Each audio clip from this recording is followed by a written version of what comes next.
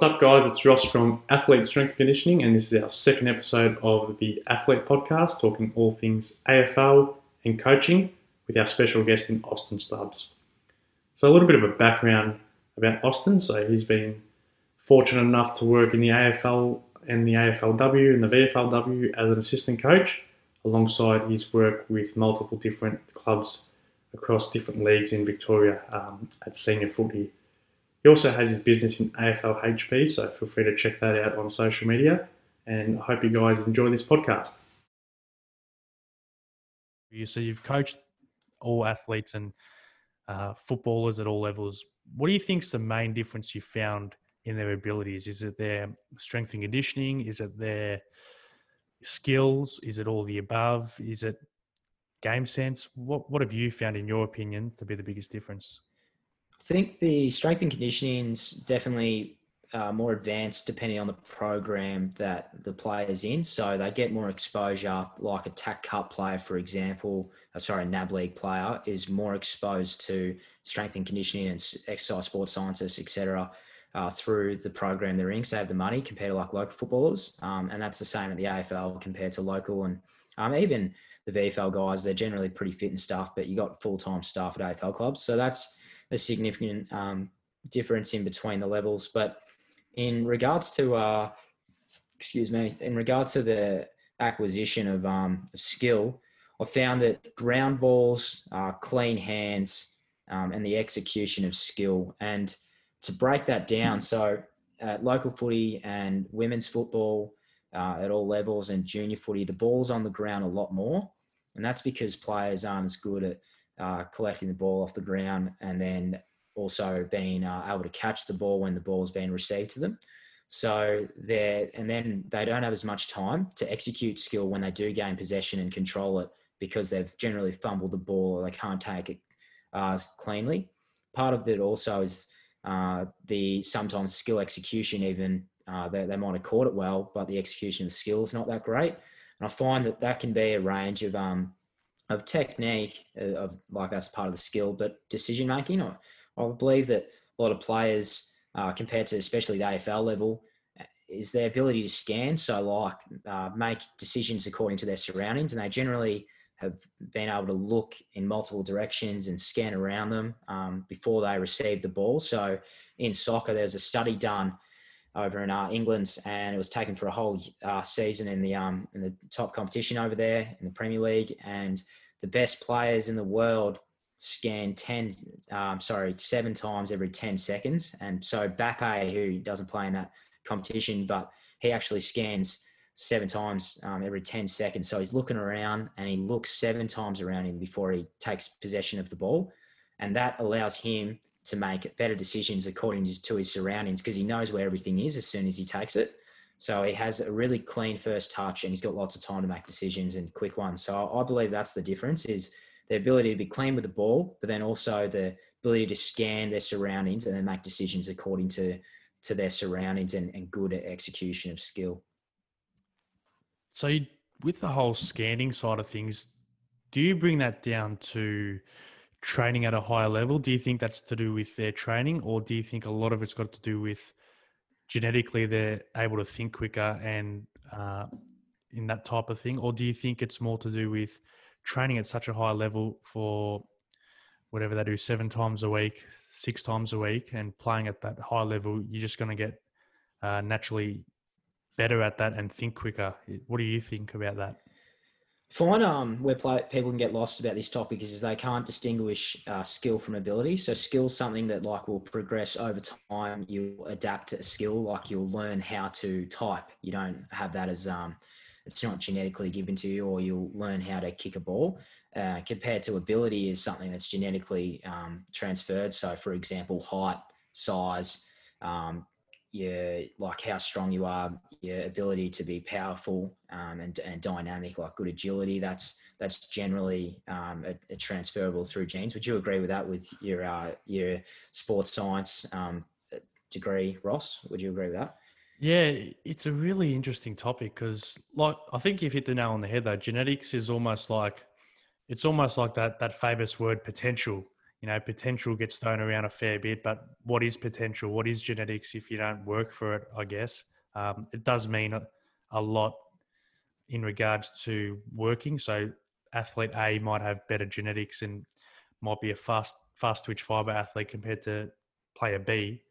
But like you said, genetics, if player B, has the best strength and conditioning, has the best diet, he might not be able to get to play A, but generally it's the skill, like you've said, through proper coaching and proper training always beats the genetics in a game like footy anyway. It's very rare that there are a few exceptions, obviously, but it is very rare where an AFL player got to the AFL and they didn't work hard or they were lazy. So that's my perspective on it anyway. Yeah, I agree with you. So that's where I find that like the players that are the what also differentiates level is that ability to like work hard as well on those types of attributes, but also the strategy. So exactly the way they train. So yeah, conditioning and strength and conditioning, it's partially is genetically developed, but also it's working hard as well. But the quality of training changes due to better coaches, better resources, better equipment, etc. And I find that they train situations more, and that enhances the decision making. And they teach technique in the context of making a decision. So at the AFL level, you don't see many drills like lane work kicking as what you see at local level. That's constant. And yeah, you're executing technique, but you're not actually executing skill, because to execute skill, you need a component of decision making as well. And you make decisions in the game according to your surroundings. And I find that a lot of the AFL training is you're always making decisions, and you only whenever you teach technique, you always got to teach, all right, this is the decision you'd make to use this, execute this technique, to execute this skill. You need to make a decision first, then the technique. And I find that, the strategy is wasted at training at community levels, because probably the right stuff isn't always trained. That's a priority. Like, lane work kicking, straight line kicking doesn't really happen that often, or 5-star handball. Like, you never follow that pattern in a game. Yet there's, 80 stoppages a game at local footy, and yet you never train them. Yeah. And it's such a critical element of the game. It's a 50-50 ball. If you get better at that and you win more of those, the ball goes like your way. So I find that the strategy and the training is much better at the better levels, because this has been analysed, and that generally the people that do get these jobs have studied this. So they have that research, they've done research in it, or they've been educated about these areas of the game that are really important. And that's what differentiates and distinguishes like the level of ability between players, because they're educated more about strategy, but also about they're being coached to execute and perform skill much better than compared to the players at the lower level. But a part of it is also genetically as well, with ability in regard to your attributes that you develop from, such as like height, weight, strength, conditioning, sprinting, endurance running, etc. It all boils down to specificity at the end of the day, being specific to the sport and specific to your team and all that jazz. Like there's still, I can't believe at even local footy level how many teams prepare their players and have their preseason like they're marathon athletes rather than footballers. Like there has to be an element of specificity, and you've hit the nail on the head with so many stoppages, and generally at every single footy club, probably you're looking at 30% of the session, maybe some even more, is lane work kicking, and with no game kind of pressure, no specificity, because you don't get that in a game. Yeah, Dean Laidley was really fascinating. Like going back to my previous experiences, I worked under like a few coaches that were regarded as great local football coaches or AFL players, and I really liked some of the things that those coaches did. Like every coach does generally something good and something really bad. But what I liked about Dean Laidley is he introduced like strategies to situations, and that he wanted the team to be really good at executing certain types of strategies in the situations that were common encounters and that players would face during a game.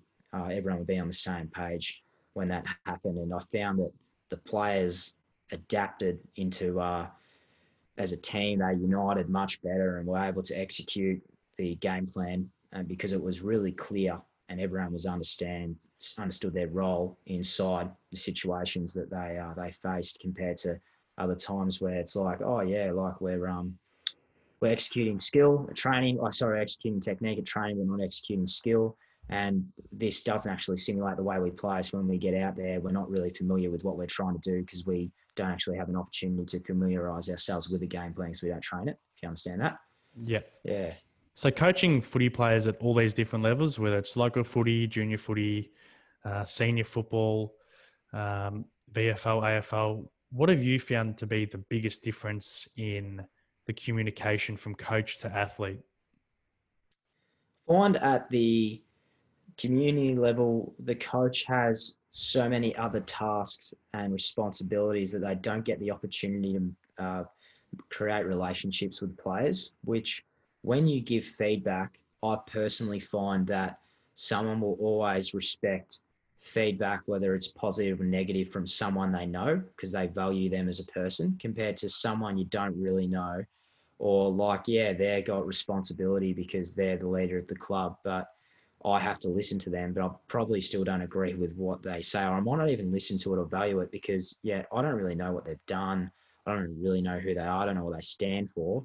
And I find that's where you get a lot more time to be able to make those relationships. But a really good footy program will support the coach by setting up a lot of other staff around them to be able to, so they can take those responsibilities that the coach probably shouldn't have to handle. So then they can make these relationships with players. And to bring that down another level again, break it down again, is find men, they have to perform to feel valued, as women generally have to feel valued before they will perform.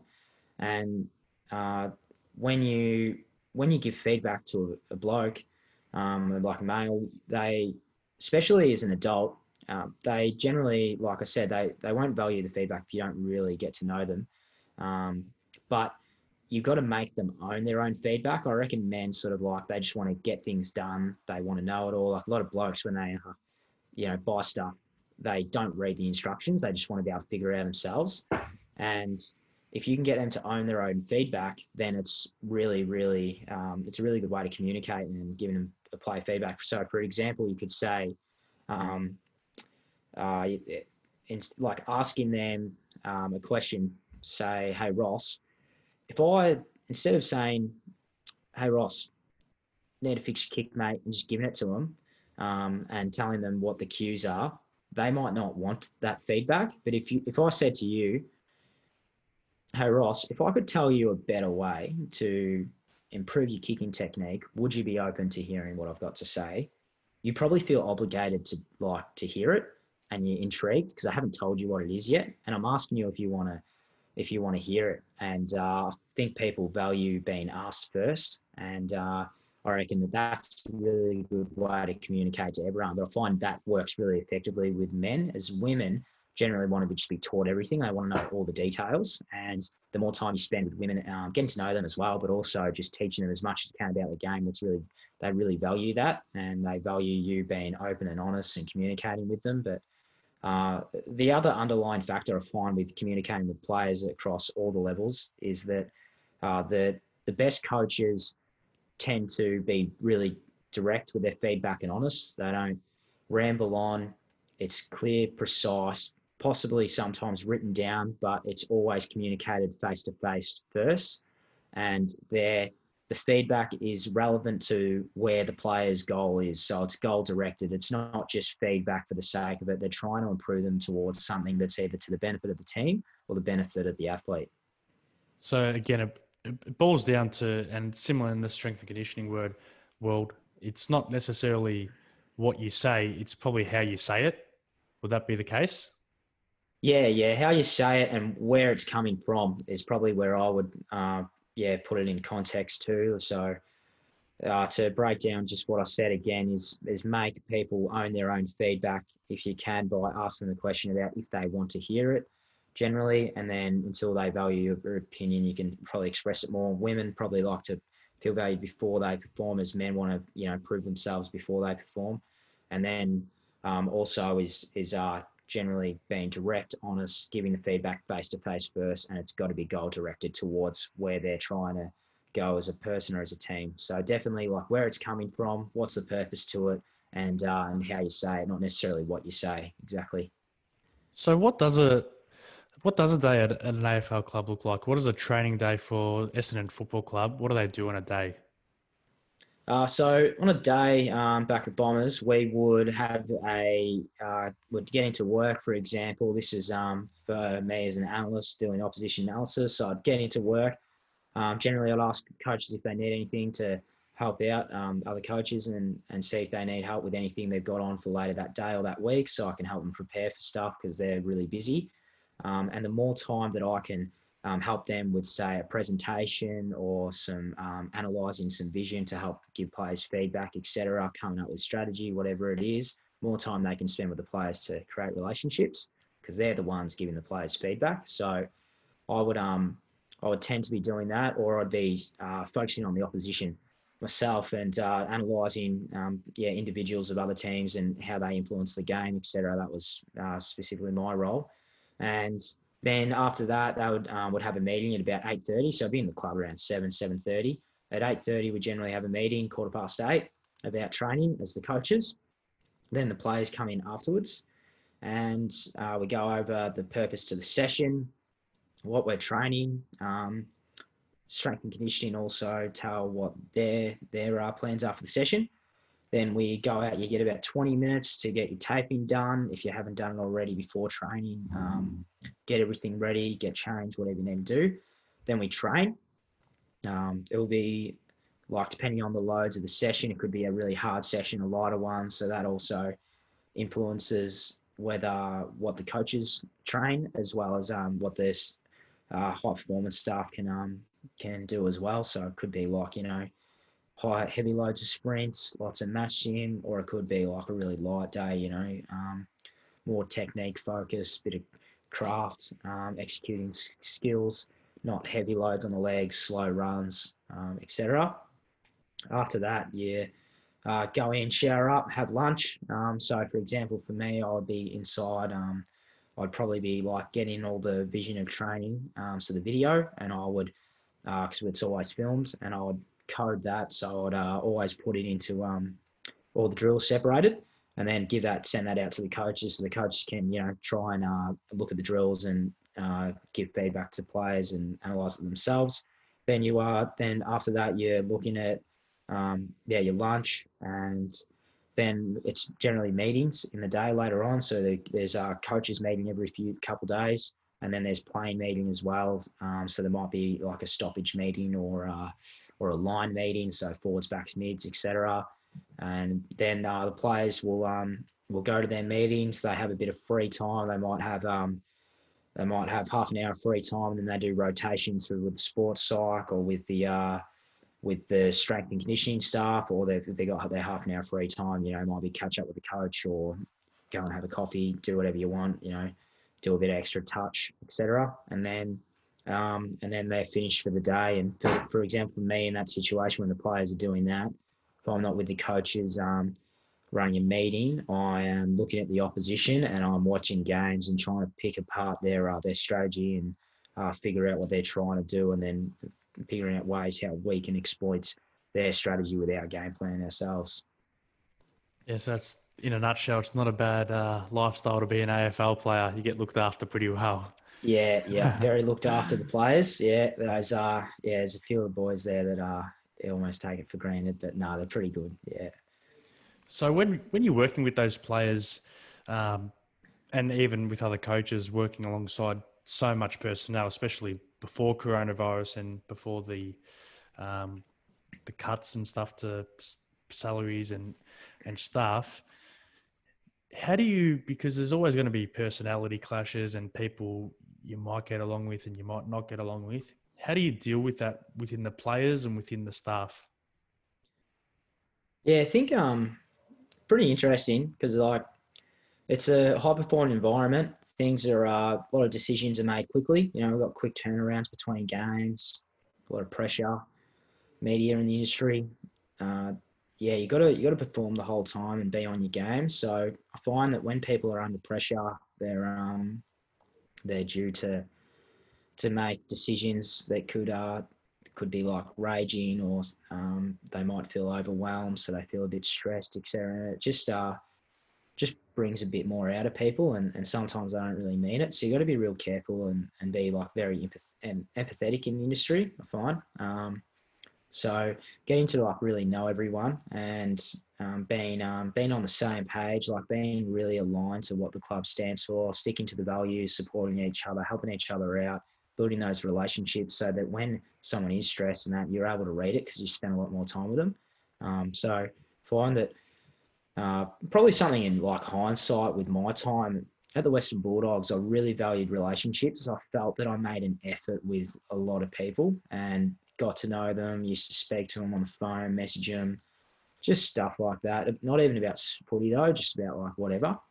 Um, and then at Essendon, I probably didn't do that as well as what I would have liked in hindsight, which was it's pretty important, and found that with the coaches I did to some extent, like I work with them all the time, so that was pretty important. But some of the players, I didn't get that opportunity as much because I didn't always get to work with them. Sometimes I'd be tied up doing the opposition analysis. So I think it's just really important, like in any program, work environment you're in, just value that relationship. And then when you do give each other feedback or someone's stressing that, you're able to be like empathetic and show empathy, read what they're how they're feeling and what they're going through, and be supportive as much as you can, and they'll be supportive towards you. Yeah, definitely some good points there. You've obviously, I've worked with any listeners out there. I've worked with Austin in the past. It was one of the coaches of mine in the past at senior football, and he's one of the better coaches I've had in his ability to create drills. So I'll be interested in knowing the answer to this. So when you're creating a drill, what's your thought process? Is it to do with, again, bring it down to specificity with the team structure and individuals, or is it, can you just have that natural ability to think on the fly and work and kind of generalize things a bit, or is it everything individualized to players, or how do you think, and what's the thought process when you're creating these footy drills? So it's got to be purposeful to what you're trying to achieve, goal directed. There's got to be a reason for why you're doing it. Excuse me. For example, I worked under Clinton Young at the Simon Black Academy and also Gisborne Footy Club. And when I was as a student at the Simon Black Academy, and some days when he knew I was there to develop myself as a coach more than a player, he would say, "Hey, Austin, you're running training today. It starts in 5 minutes." And I would just have to come up with a session on the fly. And I was so green. I made so many mistakes, but I learned so much from it. I find that generally when I'm training and things don't go to plan for etc., it might be weather conditions or whatever, personnel, not as many blokes rock up to training, etc. at local footy. I'm always able to adapt and create drills on the fly. And but it's always, I always reassure the players it's towards a purpose.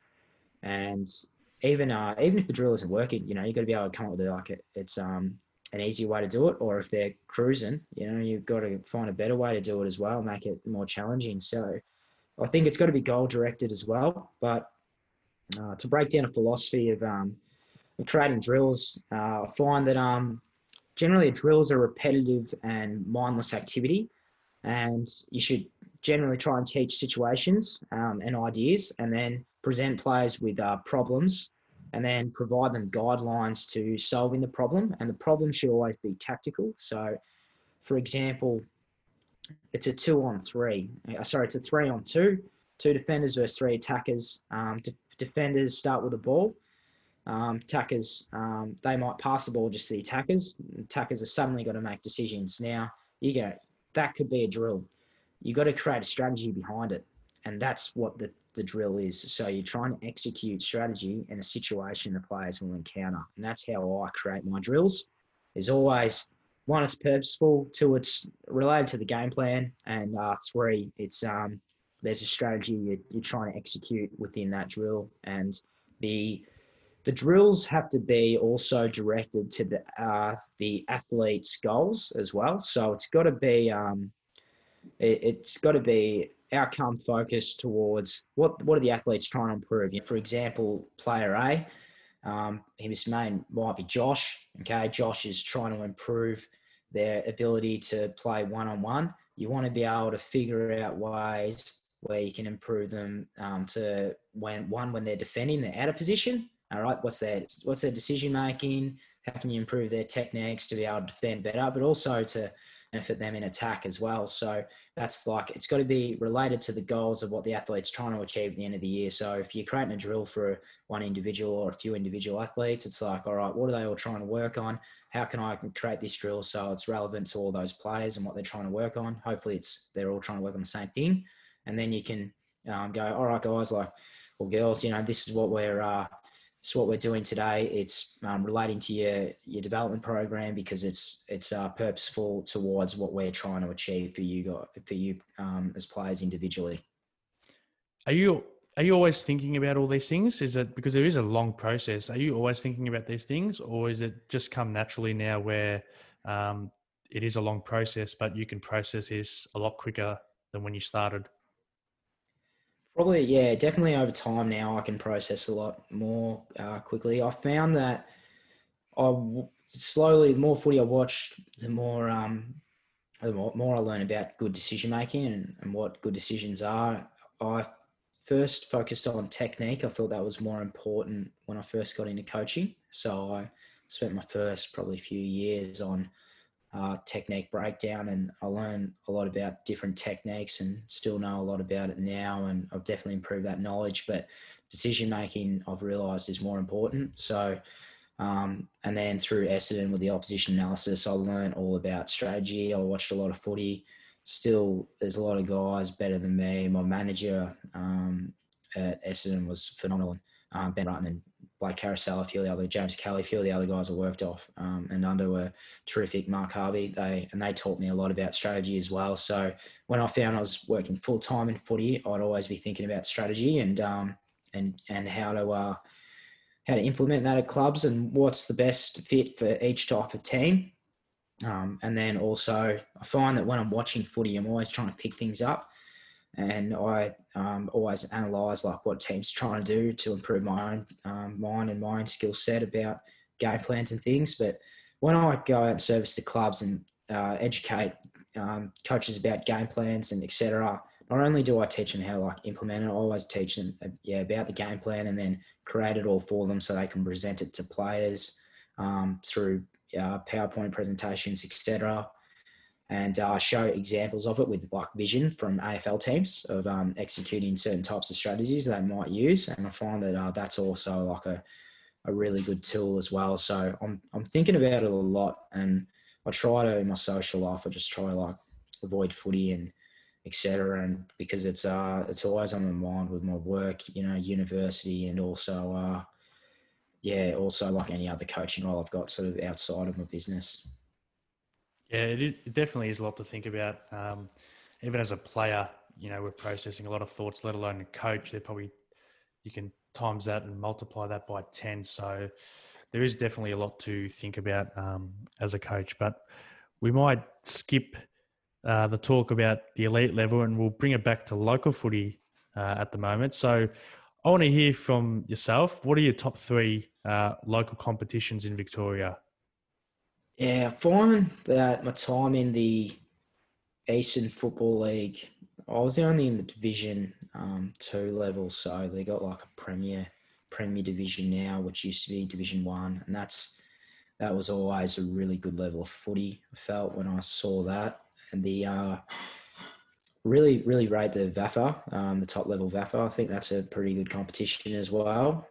The top Geelong League is also pretty good quality there too. I find that the EDFL is probably not quite there at those levels. It could be wrong, but yeah, definitely the top VAFA, top Eastern Football League, and the Geelong levels, got really good quality footy. So what would be your number 1, number 2, and number 3 out of those 3 leagues? What would you say? Eastern, VAFA, and definitely the Geelong League. But I think that if the Eastern and if all those competitions combine the best players into one level, like one league, and so like they all have multiple divisions. If they just put them in like one Division 1, for example, and you had all the best players on the same teams, I reckon that the VAFA would probably win just because it's got the most players of all those competitions, from my understanding. So just more teams, more opportunity for better players. But definitely would say that the Eastern Football League's division, like Premier Division, is probably the best. Yeah. And there really are some powerhouses like Vermont. I think how many premierships have Vermont won in the last 5 or 10 years? They've been a I pretty reckon big a powerhouse. couple at least. I'm mates with Harmit Singh, who's been their coach the last few years, and he's a really good operator, and he's helped set up that club to be super successful. And they've probably been the best side at local footy for the last few years across the country, and they're pretty competitive with even VFL sides. I think they've done some prackies against VFL teams, and they've been competitive against them. Only lost by a couple of goals sometimes. Yeah, Because you do get those sides. For example, Deer Park, with I think they've won the last 7. There's a 6 or 7 premierships in the row they've won. But really, if they had a statewide competition of all the premiership winners per year, it would be. I think it would be interesting to see how a Deer Park would go against a Vermont, or how a St Mary's in the Geelong Footy League would go against your Vermonts and your Deer Parks and all the premiership contenders. That would be quite interesting. that'd be a great competition, wouldn't it? I reckon that'd be an awesome idea. Local footy, like the best challenger of the premiership sides. When I was a junior at Bridgewater Footy Club, just moved from Morong down to Bridgewater down the road, and got a lot of mates there still, and they won, I think, 7 flags in a row, and then they lost the grand final the next year and ended their streak. And they were coached by a couple of guys, but I think Mark Lindsay might have won 1 premiership at the end when I was coming up out of the juniors, and then Andrew Collins was there for a few years, who was a former Richmond and Carlton footballer, and they were an absolute powerhouse side at local level. They could have gone to the Bendigo League and been a really good side, because the Bendigo League was it's a better quality competition than Loddon Valley. But yeah, I always felt like that was a team that probably should have challenged in a competition like that. They had so many good players. Like Andy Collins had just come out of the AFL, and he was a star in that comp, and he's in the Bendigo League now, and he's still in the top sort of 3 to 5 players. Yeah. So bringing it back to AFL now, just before we wrap up, give us a quick premiership tip and a Brownlow tip for this year. Yeah, premiership tips are really hard.